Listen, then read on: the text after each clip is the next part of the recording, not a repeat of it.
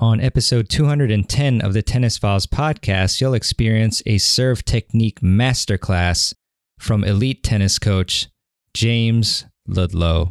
Introducing Coco Gauff's signature shoe. More than just a tennis shoe, it's a fusion of 90s-inspired style and cutting-edge performance technology. With its sleek mid-cut silhouette, it's designed to enhance speed and power on the court. The multi-piece upper construction delivers high-energy return for players of all levels. Whether you're a seasoned pro or just starting out, the Coco CG1 empowers you to dominate the game. Learn more and purchase the Coco CG1 at NewBalance.com.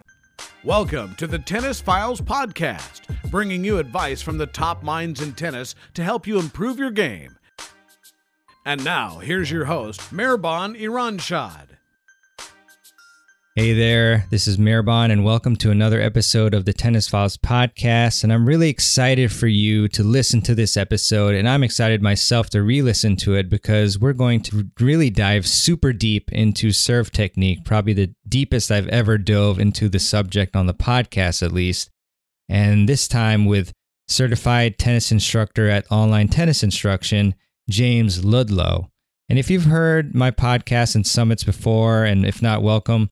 I've interviewed some OTI instructors like Greg Lesueur and Florian Mayer, and they're fantastic. And so today we talk about the struggles on the technical side of the serve, how to improve your throwing motion, how important it is to be relaxed on the serve, platform versus pinpoint stances, how to improve your toss consistency, keys to a great second serve and a great kick serve, the importance of avoiding over-rotation. These are amazingly important subjects on the serve. And again, I am going to be listening to this at least once more and then implementing where I need to, and you should be doing the same. And I hope you have some pieces of paper and a pen or two in case your first pen runs out of ink, always happens to me, to just take notes on this great information. So with that, I'm going to kick it off to the interview with James, who is just so passionate. And as you'll hear, he has dove deep into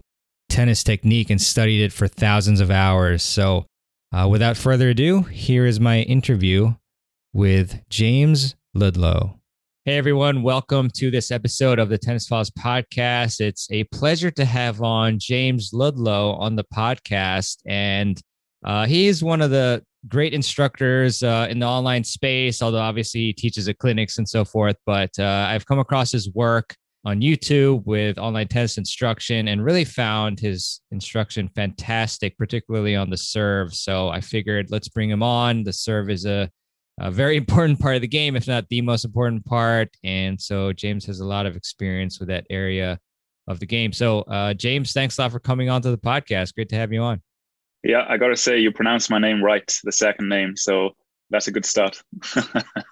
Thank you. Yeah, it's funny. Actually, like as I was saying it, I was thinking like, am I going to say this correctly? So good, fantastic. Good. Yeah, and we were talking about Wales football a bit before this, so that was fun. But James, I always enjoy getting to know how people got into the game. And you've actually had a very rapid progression thanks to your thousands of hours studying, which we'll obviously get into. So how did you get your start playing tennis? Well, it was an interesting start, to say the least. Up until the age of 14, late 14, I weren't interested in any sports. I wanted to be a baker, a chef. And my father sat me down and showed me the highlights of the 2008 Wimbledon final between Rafa and Roger. And from that point, boom, I was hooked. I thought, okay, yeah, I want to do tennis. And then I started playing. Nothing serious, just playing. I really loved the game. I had a passion for the game very quickly. Went out to playing at the age of 14.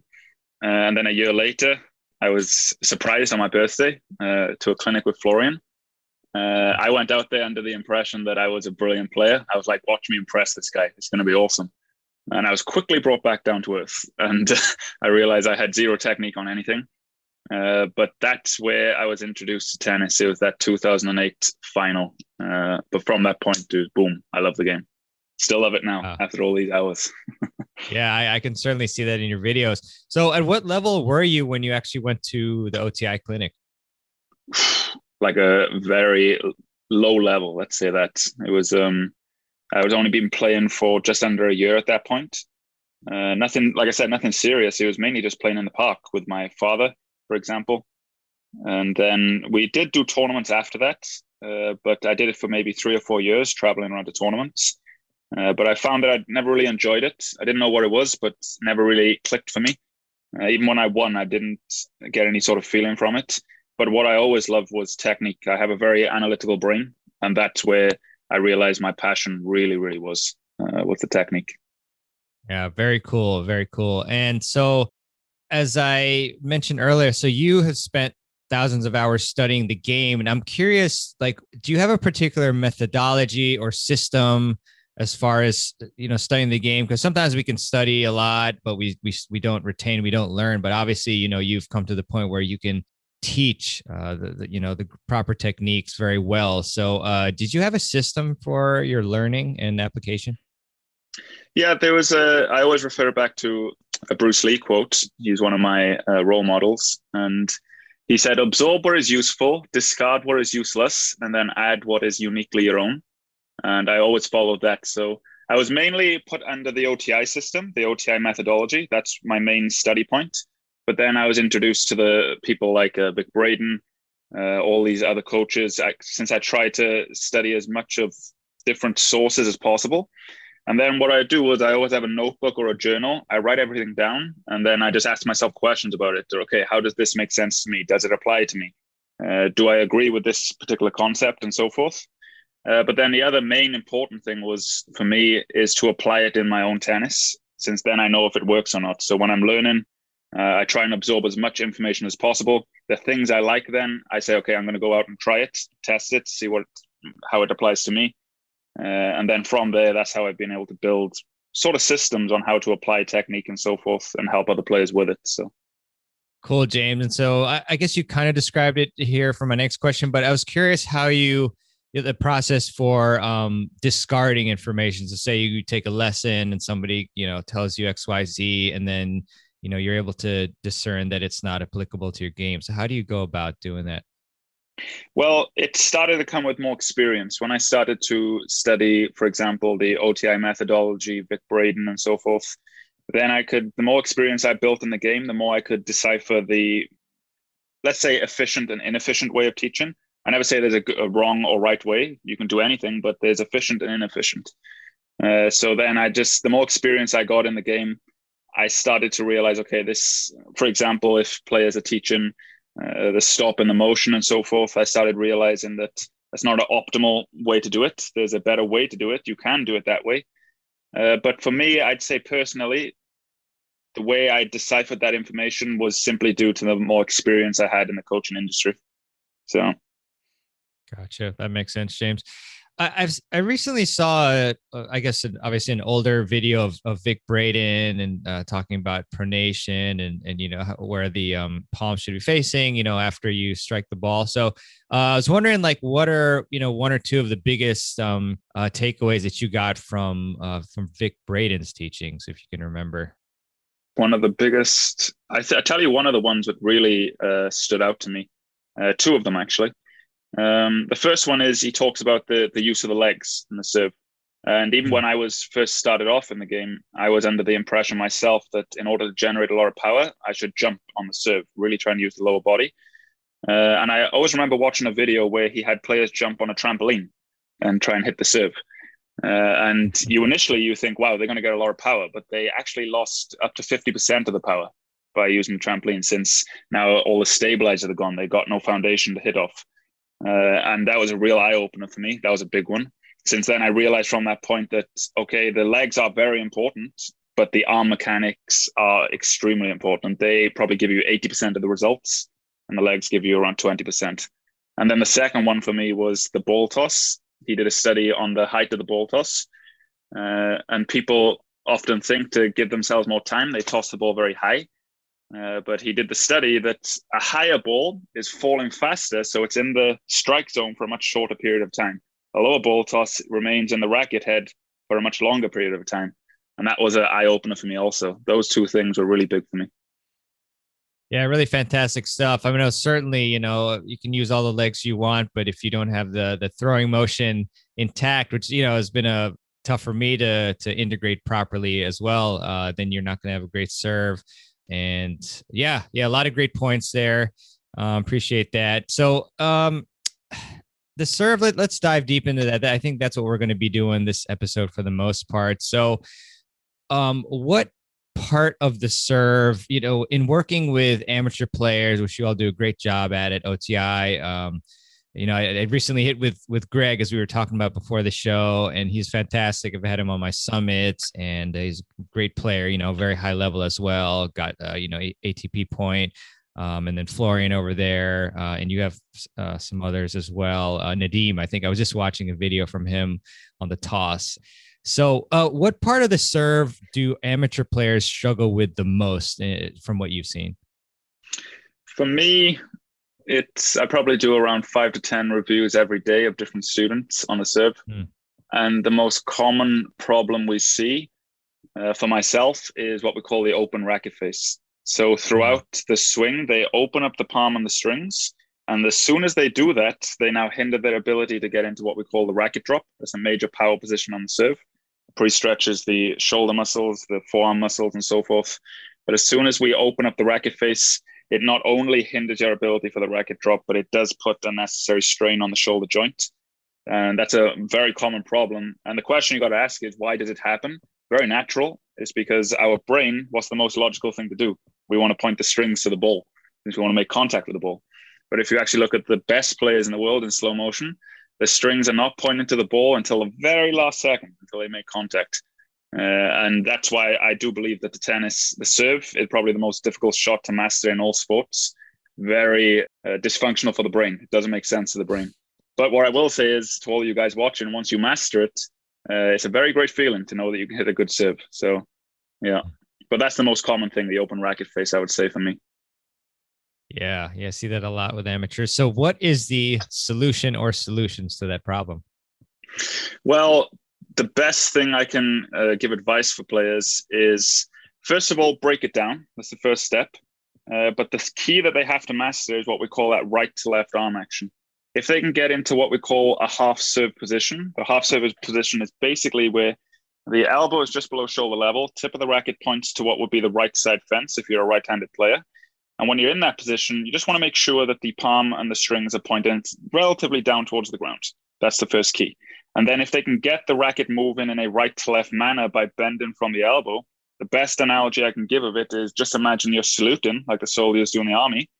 If you can get that going where the knuckles remain pointed to the sky, the palm pointing down, if they get that going, everything else will start to fall into place. But that's the main key for fixing it. And then if you want to go creative, then you can use like the bottle drill, for example. So you get the bottle of water, you fill the water bottle up. I've got a big bottle here. It's not going to work with this. But the idea is you fill it up so you have just a quarter of water in the bottle. And then you bend from the elbow, move it right to left over the head. And the key for you is to keep the water in the bottom of the bottle. If you open up the palm, the water will go to the top of the bottle. And that's when you know that you've done it incorrectly. But the best way to just focus on it, just imagine that you're saluting, like the soldiers do in the army. It's that same action, just like so. And then you just add the racket, same thing.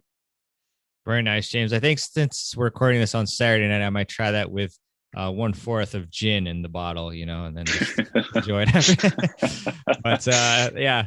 That's a great one. Really appreciate that. So, that's once we do that too, I still do see players, even though they have a pretty decent right to left, I guess the racket drop still, they have issues with that, getting the depth there. And so, I mean, I imagine, some of that's due to tightness as well, but like, how can we achieve a better racket drop, whether that's technical or even, mobility exercise, like anything, like what have you seen helps with that?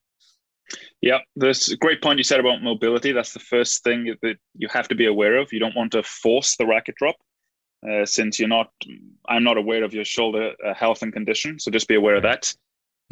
But one thing I do always say to players is we show them the optimal racket drop, which would be along the right side of the body, the tip of the racket around hip level, depending on the shoulder flexibility. That's the optimal racket drop.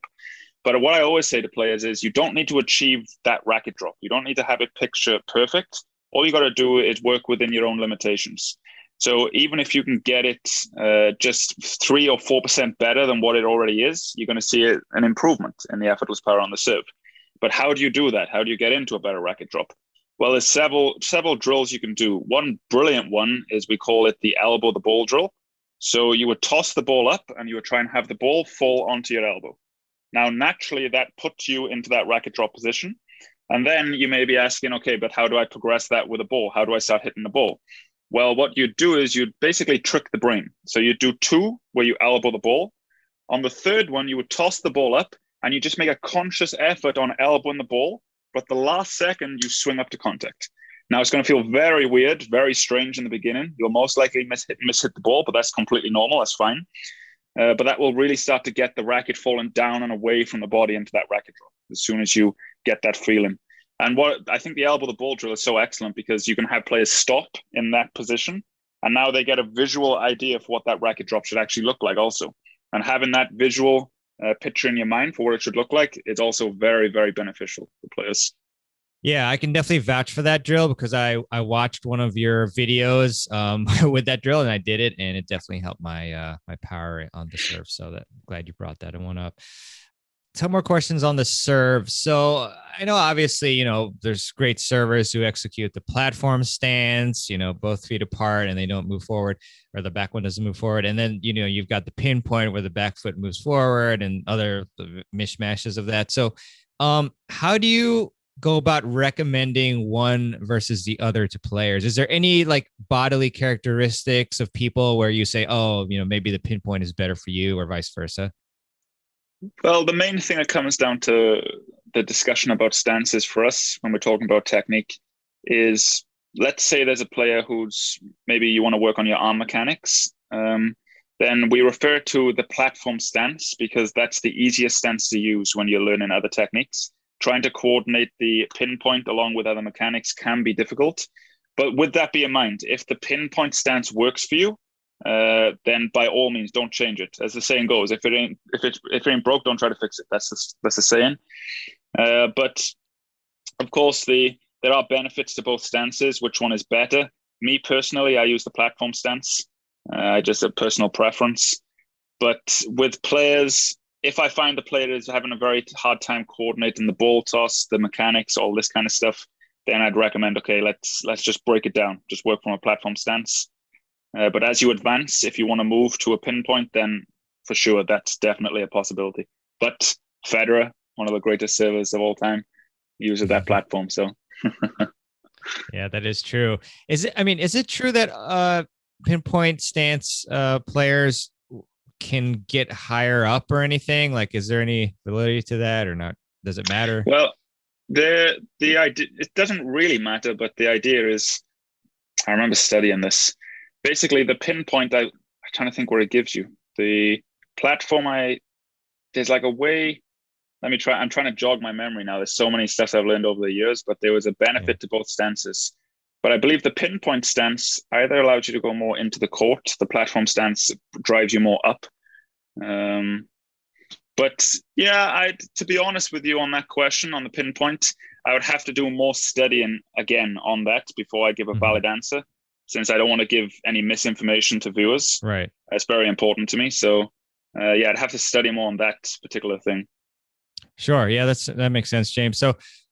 So with the toss, and I was also watching a video on that too. That's so important. And I was playing at a tennis social the other day, and some questions on that from the players. So how do you recommend that we improve our toss consistency? What can we do with it for that? Okay, yeah, that's a great question. If you don't have a good ball toss, everything else is out the window.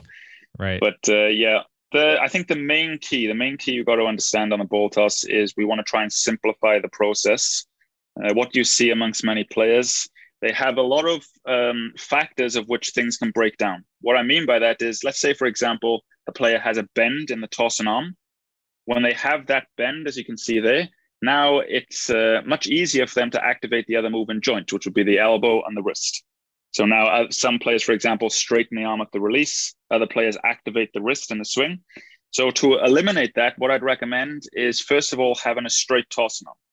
So you have a straight arm. And by doing that, then you've simplified the process, since all you have to do is lift that arm as a unit from the shoulder in a smooth manner. So now it becomes much more easy for players to try and to coordinate. That's the first step. Now, the second step is a lot of players have basically the idea in mind that they want to throw the ball up there, throw it up. But I try and have them, I have the idea of placing the ball up there. So it's a very smooth and relaxed manner. That come down to the straight out tossing arm then. What I'd recommend players do is, even if they're watching this right now, stand up, start with the arm straight, touching near your hip, in a low position, and just lift the arm as a unit from the shoulder in a smooth manner. And you can do it with a ball, just lift the arm up to a point where the shoulder is touching the chin. Just lift it up. And when you're in this position, check to see if you've maintained that straight tossing arm. And just do that over and over again and feel how it's a relaxed movement. There's no jerky, sudden movement in there. A lot of players have that since they start too high with the tossing arm. But that's the main thing. Number one, have that straight tossing arm. Number two, lift the arm in a smooth manner from the shoulder, maintaining that straight tossing arm. And that's really, really helped me when I was on the serve, working on the ball toss. Great stuff, James. And yeah, I guess on average, it seems like a lot of players are just tossing it too quickly. So would you maybe suggest that players kind of be as maybe slow as possible or something like that? Or yeah, that's a great question. A lot of players have a mistake with the service rhythm. So they start the motion too fast. When you start it too fast, the ball usually ends up going too high, much harder to control. So that's a great point. Yes, if you start the motion slower, it gives you a lot more control on the ball toss, and also it helps you with the other components of the swing if you start slower. Awesome. Thanks, James. And then, so I guess, again, it's somewhat stylistic, but obviously it carries implications. So in terms of, bringing both arms, both the tossing and the hitting arms up together versus having some lag where you keep the hitting arm, I guess, like down a little bit lower and it comes up like after the tossing arm. Like, what do you suggest, like, in terms of like the simplest one that facilitates the best serve? For me, I promote more of that separation between them both. So you toss the ball first and you delay the hitting arm. I just find that some players, when they have both arms going up at the same time, that's when things become very jerky and sudden. They move the racket too fast. And that results usually in a pause in the motion. The racket has to stop now since it's moving too fast. So for me, I promote more of tossing the ball first and then initiating the swing. So what we say is, after you've released the ball, so you release the ball approximately eye level, after you release, then you initiate the right to left from that point. You initiate the swing. That's what we usually teach players. I like that. Very simple and effective.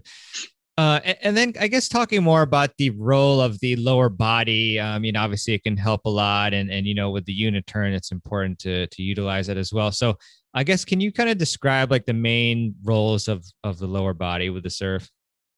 Yeah.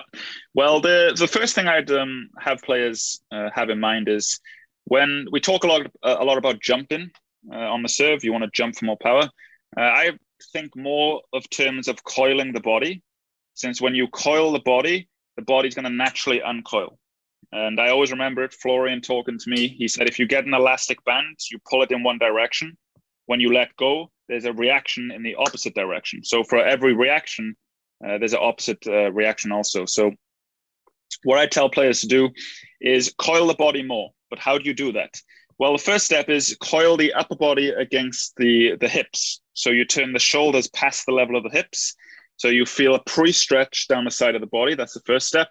And then a very good idea to have in mind with the legs is basically soften the knees. Just soften them and you feel how you go a little bit lower. And then when you do that, you feel a fully coiled position with the body. So you've turned the shoulders past the level of the hips. You've coiled the lower body.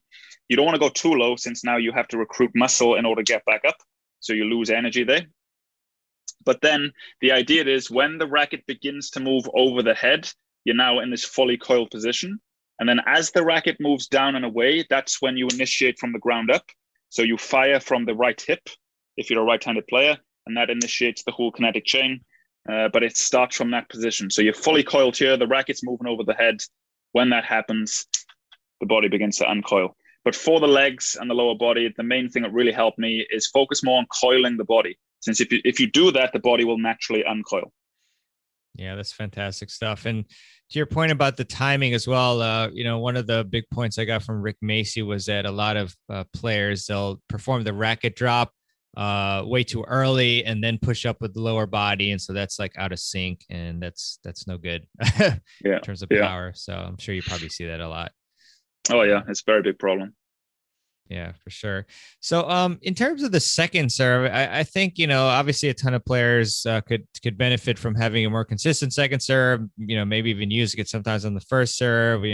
So we don't suffer so many double faults and all that. So, what are some keys to developing an effective and consistent second serve?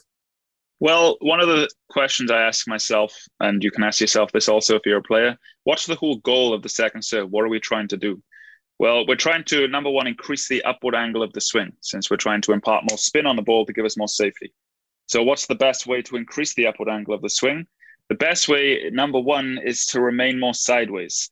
The differences in the motion itself between the first and the second serve are very, very slight.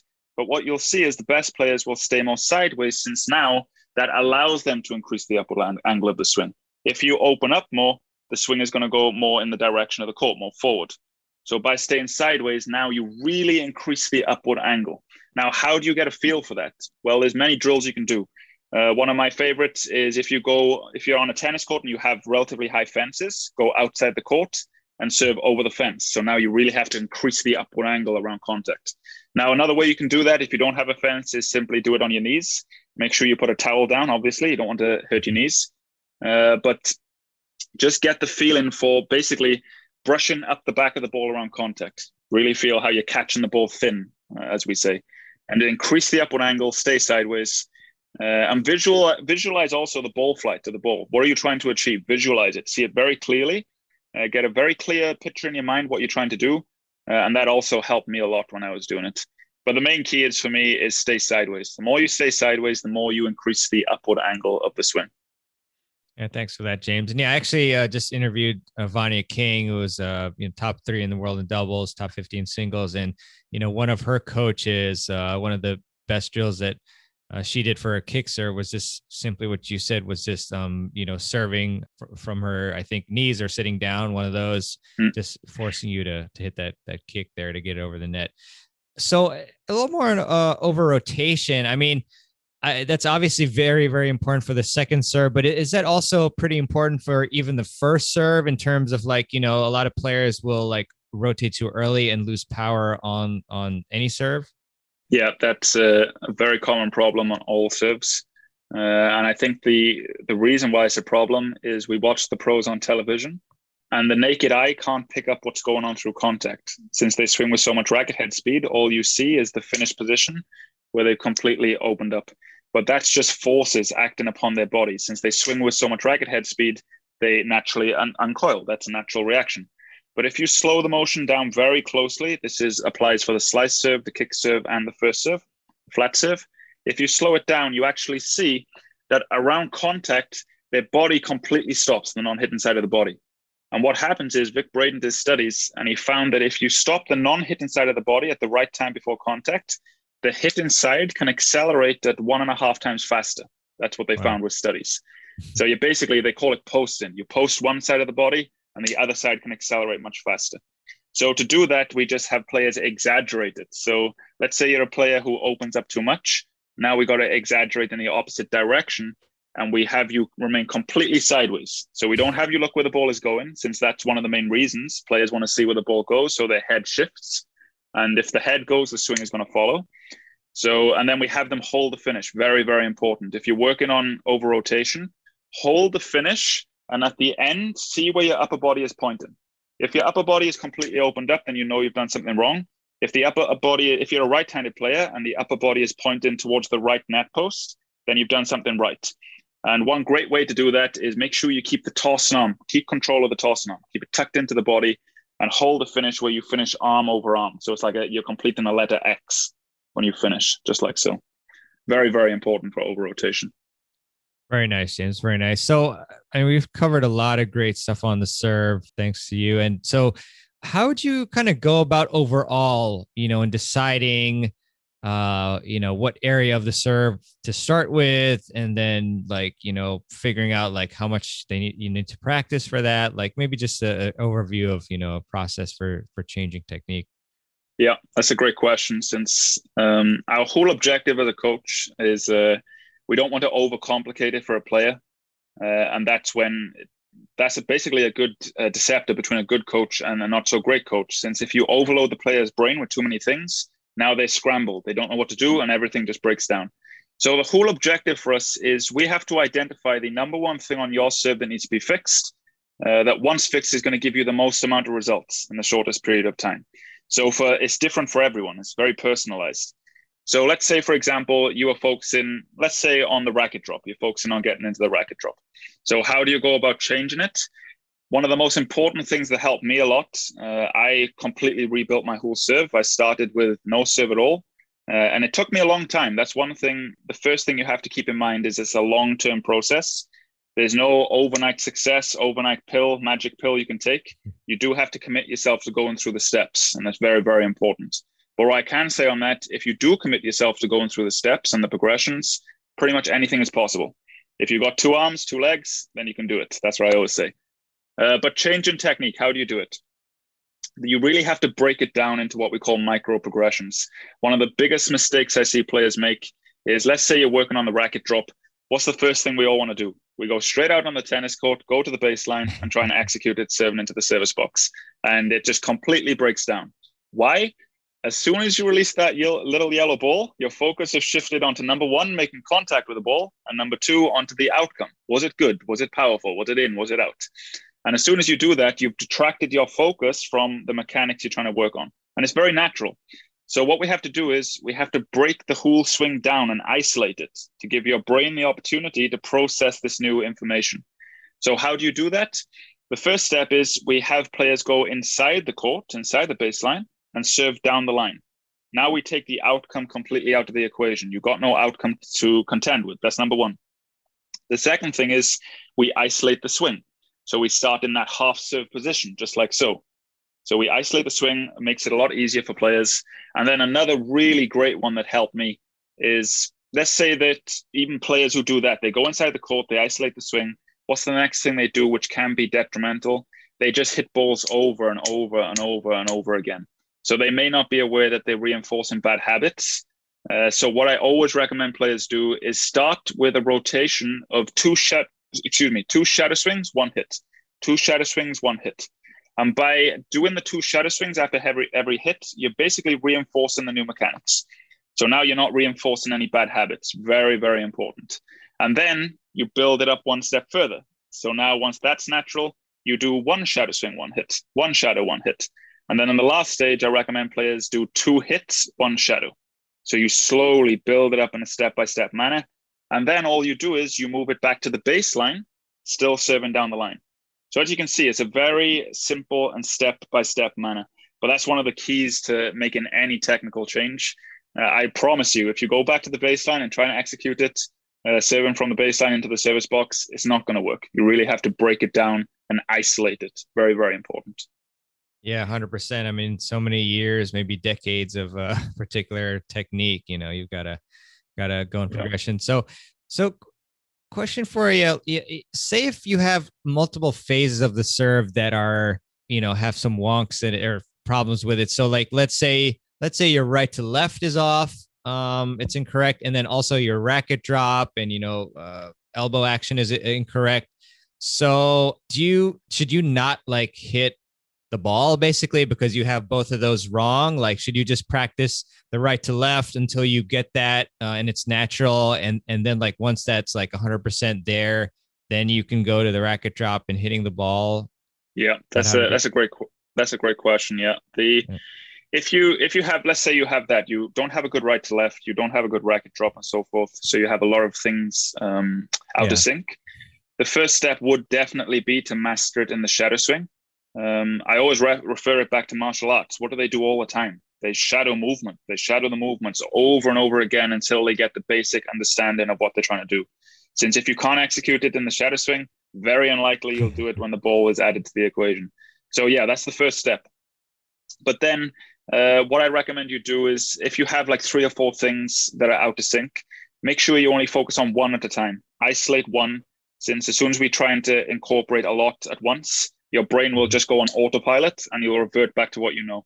So just focus on one thing, and that would be for me the right to left. If you haven't got a good racket drop, or even if the ball toss is out of sync, then you've got to isolate the components one step at a time. Trying to coordinate all at the same time, it will break down.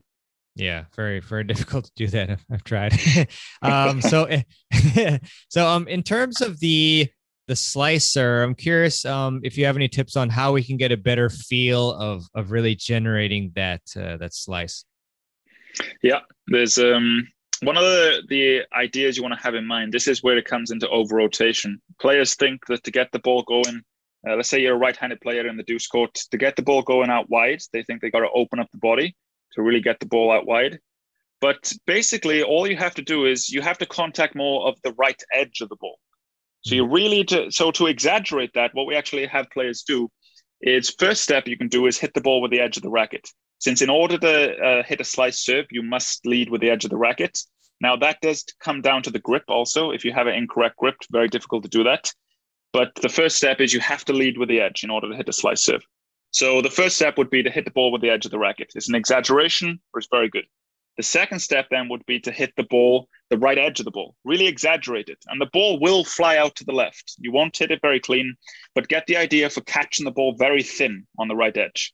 So you're not changing anything with the body. You're not changing anything with the swing. Everything is the same. All you're doing is changing the racket angle, face at contact. Now, what does that also do to you? It gives you more disguise. If you're hitting a slice serve out wide and you open up the body to do it, players are going to read it. They're going to know, okay, he's going to hit the slice serve. I can read it.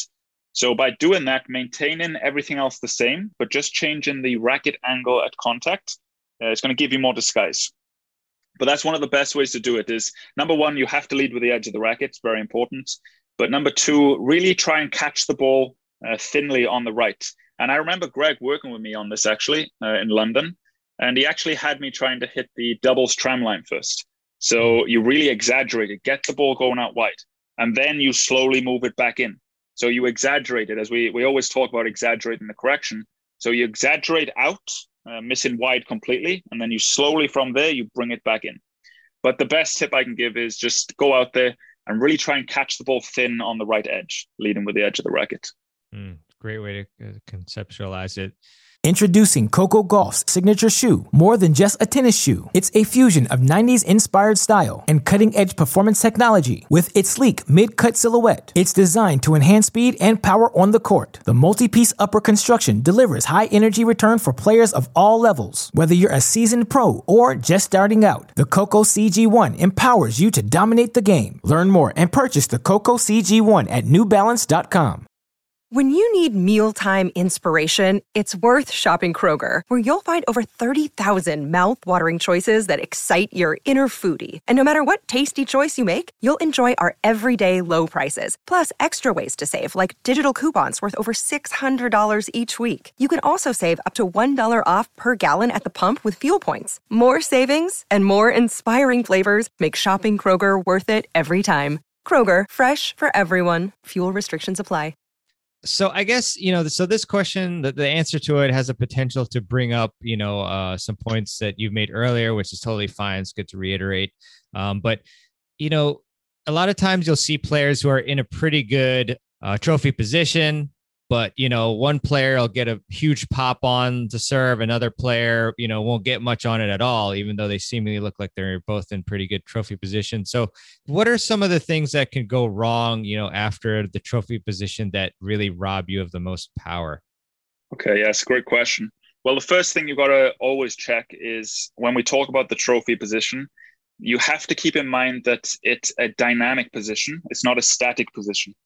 When we talk about, okay, you want to get into the trophy pose, what does it sound like? You want to get into. So players get there and they stop. And that's a problem then. As soon as we stop the swing, you've now broken all the momentum and racket head speed. So now you have to recruit muscle again in order to reaccelerate the racket. And that's when things break down. That's when you have these hitches, the racket face opens from that point, and a lot of things do break down. So that's the first step. Make sure that you move through the trophy position. You don't stay there. That's the first step. Now, the second step is you also want to make sure that from this position, when the racket is above the head, you want to really allow the racket head to basically drop down and away from the body. So you can actually get into this position with the racket and basically let the weight of the racket head take over. Don't do it with a ball, just do it in the shadow swing and feel how the weight of the racket head drops down and away. A lot of players from this position, they swing directly up to contact with the hand from this point. But you want to let the elbow lead and basically let the hand fall down and away from the body. Allow this movement to happen. Very important. Since a lot of players, they get this, so they get the racket moving right to left, they get into this position, but then from there, they just go up to contact. They don't complete the full right to left. So that's also a very important point. Got it. Awesome. Appreciate that. In terms of books, because you've studied so much, and I know a lot of it has been video content and things like that, and physical locations. But are there 3 books that you would gift a friend to help them improve their tennis game? First one has to be Tennis 2000, Vic Braden, 100%. Definitely get that. There's the other one. Give me 1 second. I got all my bookshelf here. Let me get it. Sure. Got to remember the name of it. Yeah, where is it? There it is. Secret of a True Tennis Master by Welby Van Horn. Very, very good book. I'd recommend you get that also. And then the other book, for me, let's think, what other book would I recommend you get? For me, it would probably be another Vic Braden book. I believe it's called Mental Tennis. That's what it's called, by Vic Braden. And it's an excellent book. There's some great stories about Rod Laver in there. And it really goes into more detail on the mind. The mind is so important, especially when you're working on technique. The mind can really mess you up. So those are the 3 I'd recommend. Tennis 2000, Vic Braden, Secret of a True Tennis Master, Welby Van Horn, and then Mental Tennis by Vic Braden also. Very nice. I appreciate that. I guess pivoting back to the serve again, I guess any thoughts on the finish and deceleration and what we might want to think about with respect to that? Yeah, it's a good question. One thing to keep in mind on the finish position, a lot of players try and they focus a lot on the finish position in terms of where they finish. And you've got to be careful when you do that, since a lot of players compromise on what we call the up and out swing. Since they focus so much on finishing, they pull the swing down into that finish position. So what I'd recommend players do to get the feeling for the finish position is focus more on swinging up and out. If you accelerate on that up and out swing, what will happen is naturally the racket will release and naturally finish in that finish position. But players, just be aware that when you do try and get into that finish position and you force it, you see a lot of players pull the swing down and they end up missing a lot of balls into the net. So in terms of the finish position, one great way to work on it is throwing a ball. I recently did a video on that, and it helps you with that up and out swing. The more you focus on swinging up and out, get that right, the swing will naturally release into a good finish position. That's what I'd recommend for players. Very nice, James. And then for you personally, what aspect of the serve that you improved for yourself made the most difference for your serve? Well, I had the most common problem. I had that open racket face where I flipped open. So for me, it was really mastering that right to left. As soon as I had that right to left arm action where the palm and strings remain closed, it allowed me to get into a better racket drop. It allowed me to swing more with the edge of the racket. So it's a benchmark pretty much for all players. If you get a good right to left, a lot of good things are going to be happening for your serve. And that's the main benchmark I have for all players. And you'll probably see it yourself. If you see a person who moves the racket in a fluid manner, right to left over their head, usually they have a very good serve, especially if it's moving fluidly too. They seem to get a lot of effortless power. So that would be the main thing for me. Very nice. Very nice. And that, did that entail any sort of grip change, or was it simply just putting your palm down and that's it? No, I had a jacked up grip also. I was more on an Eastern grip with the index knuckle and heel pad. So I did have to coordinate a grip change in there. But just be aware that any players who are watching, trying to coordinate a big grip change along with other mechanics you may be working on, that can be quite difficult. So what I'd recommend for players is, if you are making a grip change, work in incremental stages. So if you are on bevel 3, for example, the Eastern grip where the index knuckle and heel pad are on bevel 3, instead of moving straight over onto the continental, where that's bevel 2 on the racket, move onto the ridge between bevel 3 and bevel 2. So you're moving up half a bevel. So now it's more of an incremental change. That makes it a lot easier for players to coordinate a grip change. But yeah, I had the whole package. I had to rebuild the whole thing. So very nice. And then I guess I'm just curious, like how long did it take for you to retool your serve until it was in a pretty good place? It probably took me, I'd say, just over 6 months. Took me a long time, considering I was working in the beginning. I don't recommend this to any players watching. I dropped out of school at this point, and I was working probably 6 to 7 hours every single day on the court on my technique to really try and fast track the process. But even with those hours, it took me around 6 months, since I made all the mistakes every other player makes. I was the person who went back to the baseline and made all the mistakes. But yeah, it took me 6 months. But then also, one thing I always say to players is, technique is a maintenance program. Even now, when I always go out on the tennis court and there may be some slight things that I have to work on, and I always refer it back to a car. In order for a car to run properly, you have to service the engine. You have to keep servicing it, maintaining it. If you think that you just do it once and all of a sudden you got it for the rest of your life, that's not the case. It's all about maintenance. And that's where it's all about growth. It's just continuous growth. So would that mean then that, if I've had some issues with the right to left, and then I finally like learn it and it's all good, but still periodically I should be performing, some of those shadow exercises, the salutes and things like that? Oh, for sure. Yeah, for sure. What I'd recommend is, let's say you spend several months working on the right to left and it feels pretty good now. I'd always check in every 2 to 3 weeks, film yourself, see how it looks. If you see it's breaking down a little bit, then you just take the steps back, go through all of the progressions and build it back up. But one of the best ways to maintain technique, this is what I found, is develop a 5 to 10 minute shadow swing routine that you do every day. And what I recommend for players, if you've got more time, always do 5 to 10 minutes of shadow swings before and after every session you do. So before you do it, you're reinforcing the new habits. And then after you do it, after your session, you may be cleaning up on some things, some mistakes you've been making on the serve that you're not aware of. So now you're cleaning it up and you're giving your brain that idea for what you need to be executing. But that shadow swing routine is so important. I highly recommend players do that. Yeah, that's fantastic. Are there any particular servers, I guess professionals, that you have found yourself studying the most that maybe you suggest that we should look at in slow-mo? Yeah, there's I studied a lot of Federer, of course, Feliciano Lopez, great serve, very fluid arm action, excellent serve. And then also there's what's his name? There's an older player. Can't remember his name off the top of my head.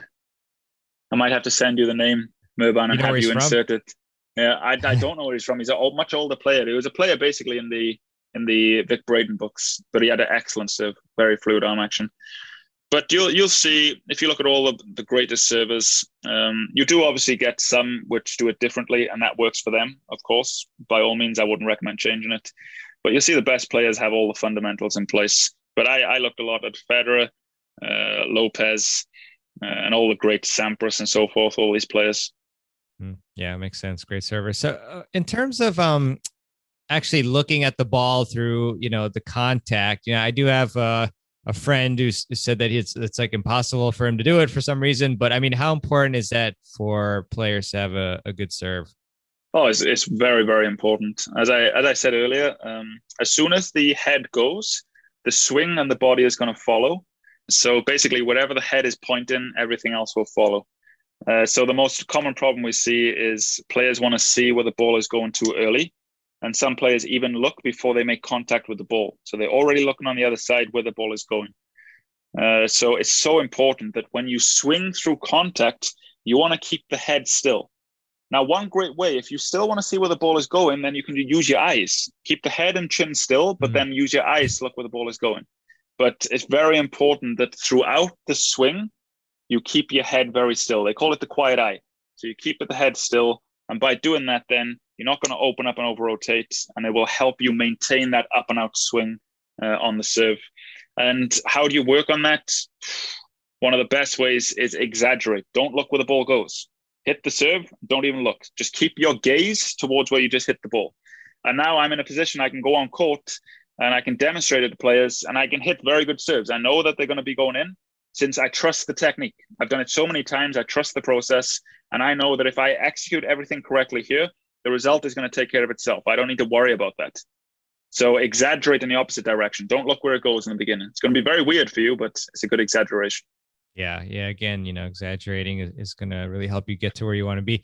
So in terms of the slice serve versus the kick serve or topspin serve, so, I'm sure there's some players out here who are thinking, I feel like I don't have that great of a kick serve or that great of a slice serve.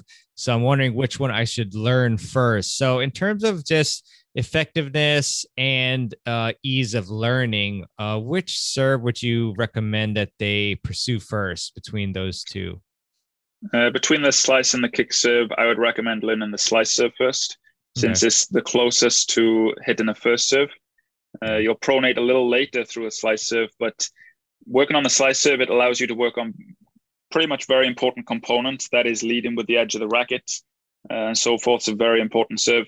And if you master that and you get all the arm mechanics down for the slice serve, it'll be very easy for you to then make the subtle changes for the kick serve from that point. But that's what I recommend first, the slice serve. And then from there, if you're going to include all three, I'd recommend you learn more of the flat serve first, then move on to the slice serve. Then you can move on to the kick serve from there.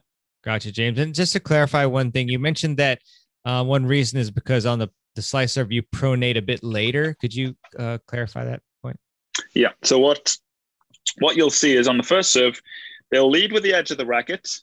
And then just before contact, they'll begin to pronate from the forearm, and the racket face will begin to open to contact. On the slice serve, they'll pronate later, since you're contacting more of the right edge of the ball. So you're going to be leading with the edge of the racket longer. And then just through contact, now they begin to pronate from the forearm, and they internally rotate the shoulder from that point. But on the slice serve, you'll see they'll pronate the forearm later, and that allows them to make contact more with the right edge of the ball at contact. And then obviously with the kick, I guess it's even earlier. Yeah, on the kick serve, it's going to be pretty much it's going to be all the same mechanics for the first serve, but all you'll do is you're going to turn the body more sideways, and then basically, it's going to be. Let me think here. Yeah, it's going to be even later on the kick serve. Yeah. Oh, later. Correct. Okay. Yeah. Interesting. Got it. And then I guess just to clarify, for the audio version, why is it later? Because where are you hitting it exactly? So for the kick serve. Yeah. Yeah. So the idea is, why is it later? Well, the later you leave it, the more the racket is going to be leading with the edge. As soon as you open up the racket face too early and you have a flat string bed, it's very difficult to hit with any spin. You're going to be bunting the ball. So that's why by pronating later, now you can lead more with the edge. And then from there, you brush up the back of the ball, and now you pronate from the forearm. So by delaying that pronation, you're going to be able to lead with the edge more. And that helps a lot when you're trying to hit with the different spins on the serve. Got it, James. That's awesome. Fantastic. So in terms of, ensuring that we practice, some of the whatever concepts we need to practice that you mentioned consistently and everything, any advice on planning out our practices and things like that? Yeah, it all depends obviously on your schedules, how busy you are. But if you're working on the serve, for example, I'd at least try to do maybe 2 or 3 sessions a week where you go on court and you maybe just work on it for 30 to 40 minutes by yourself, just working on serves. If you can't do that, then just try it once a week, just doing it for 30, 40 minutes. But for all the players, I'm sure you have at least 5 to 10 minutes a day where you can do those shadow swings. If you can just commit yourself to doing that every day, that will really help the process. But for an average player who's got some time on their hands, at least 2 times a week, I'd recommend you go out there and work on it for 30 minutes up to an hour. Don't surpass the hour mark, since you don't want to put any strain on the shoulder if you overdo it. But that's the general recommendation I would give for that. Very nice, James. So, obviously it's clear that you've got a lot of great knowledge, as well as OTI and Greg, Florian, Nadim and the team. So what are you up to, in the near future in terms of your teaching adventure? Teaching adventure. That's a good question. Yeah. Well, now I'm going to be starting to move more out on court and doing more on-court instruction. basically the past 5-6 years, it's just been a lot of training, building myself up as an instructor and so forth. I've been doing hundreds of reviews, online reviews, video reviews. So the real objective now over the next 3 to 4 years is getting myself out on the tennis court and basically helping as many players as possible. That's where my true passion is. There's nothing better than seeing a player have that feeling. They hit the ball once, they know what it feels like, and you see their face light up. They're like, wow, okay, this is awesome.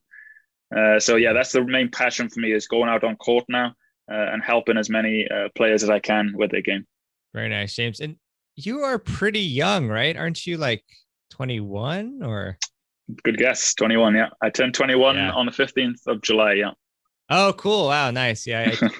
I won't tell you my age, but yeah, I turned, I will, I guess I turned 36 on July 25th. So July birthday. Oh, nice. In July, the good month, man. Good month. The best month. Yeah. Great month.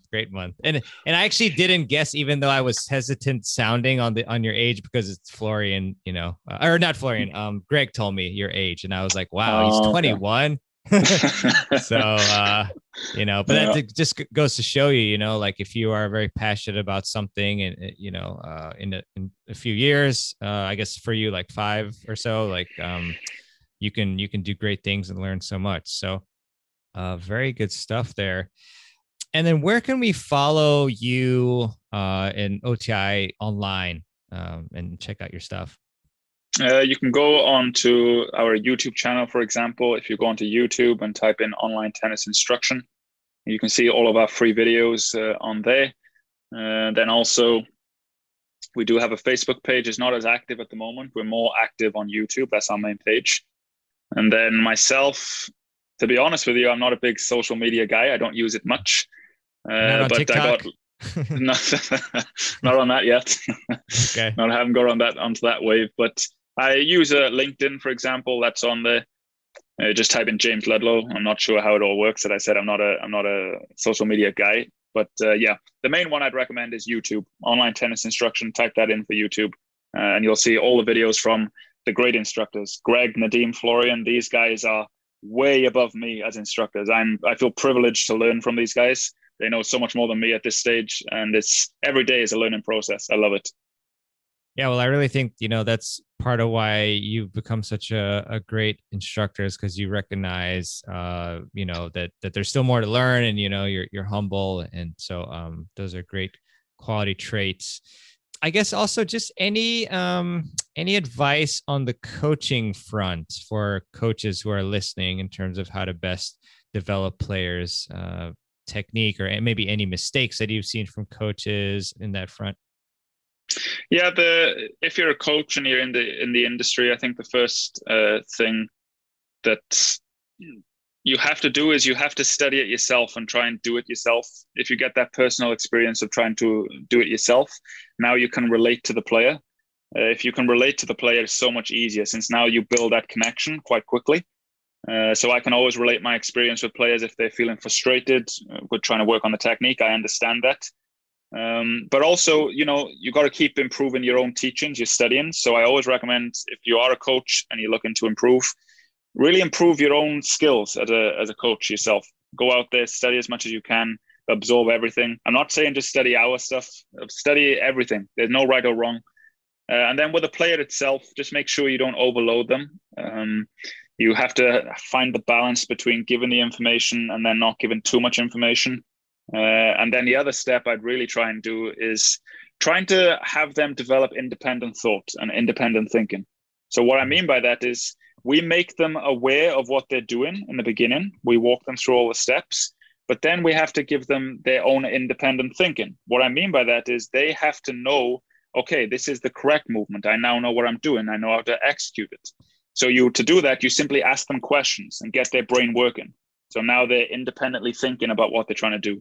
And if you do that, then you're setting themselves up as a great player, since now they can self-diagnose themselves. They don't need to rely on somebody else to give them that advice. And I think that's a great one also.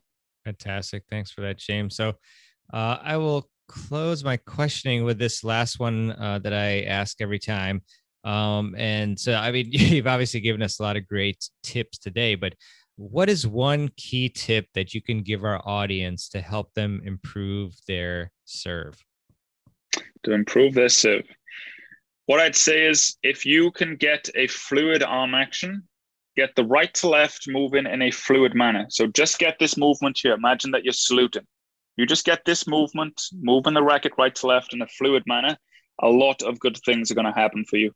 And that's the main thing I'd recommend any players work on. Just imagine that you're saluting, moving the racket. What I mean by right to left is the tip of the racket starts off pointing to the right side fence if you're a right-handed player. And then it moves right to left over the head. So the tip then points to the left side fence. So it moves this right to left over the head. If you just get that, a lot of good things are going to happen for your serve.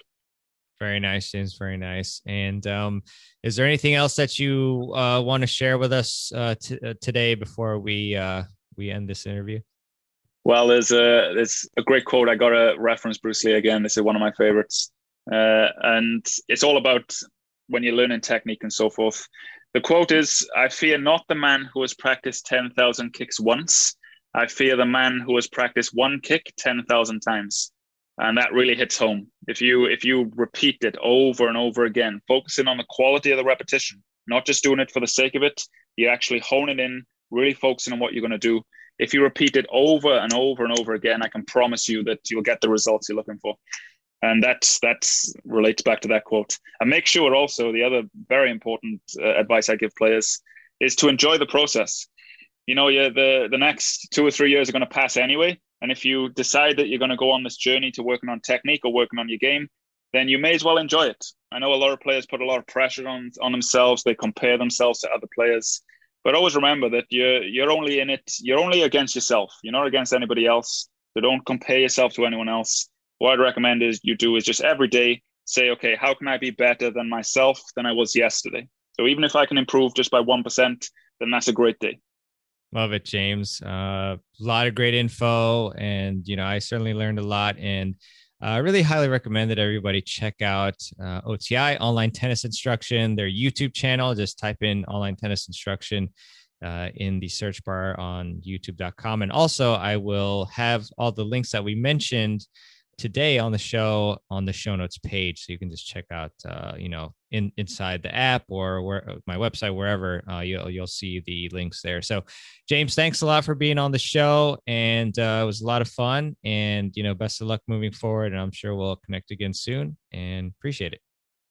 Yeah, thank you very much, Mervan. It's been awesome. I feel very privileged to be on the show with you. I've watched a lot of your shows with Greg and Florian and so forth. You do an excellent job. So thank you very much for having me on. Thanks a lot, James. Really appreciate the kind words. Take care. All right. I really hope you enjoyed this Serve Masterclass with James Ludlow. And I really enjoyed it as well. And I just want you to give me your feedback and let me know what you thought helped you out the most. And just email me at mirban@tennisfiles.com. That's MEHRBAN @tennisfiles.com. I'd love to know what you took away most from this episode. And on top of that, email me first. But if you got value out of this episode, I would highly appreciate it if you left a review for the Tennis Files podcast. And you can do that in Apple Podcasts, preferably, or in the podcast app of your choice that you use to listen to the show. I just say Apple Podcasts preferably because it seems like that's the biggest driver of the show and where it's most listened to and where it kind of goes up and is most visible in the ranks and stuff. But reviews anywhere are appreciated. So thank you so much for that. And I do want to leave you with a quote, as I often do at the end of the show. And this one is by Jim Rohn. And Jim says, "Either you run the day or the day runs you." And so that really, highlights that we are in control of our time and our choices. And so don't be a slave to other people's wishes. Just do your own thing. Even if you have a boss, whatever, you can still take command of at least most of your day and certainly your tennis game and how you approach that, because you are the only one who's really controlling that, with hopefully help from a good support team. All right. Well, that's it for now. I'm going to head off to the City Open now, and I hope you have a great day, week, and month, and keep improving your game. This is Mirban, signing out. Thanks for listening to the Tennis Files podcast. For more tips to help you improve your tennis game, visit tennisfiles.com.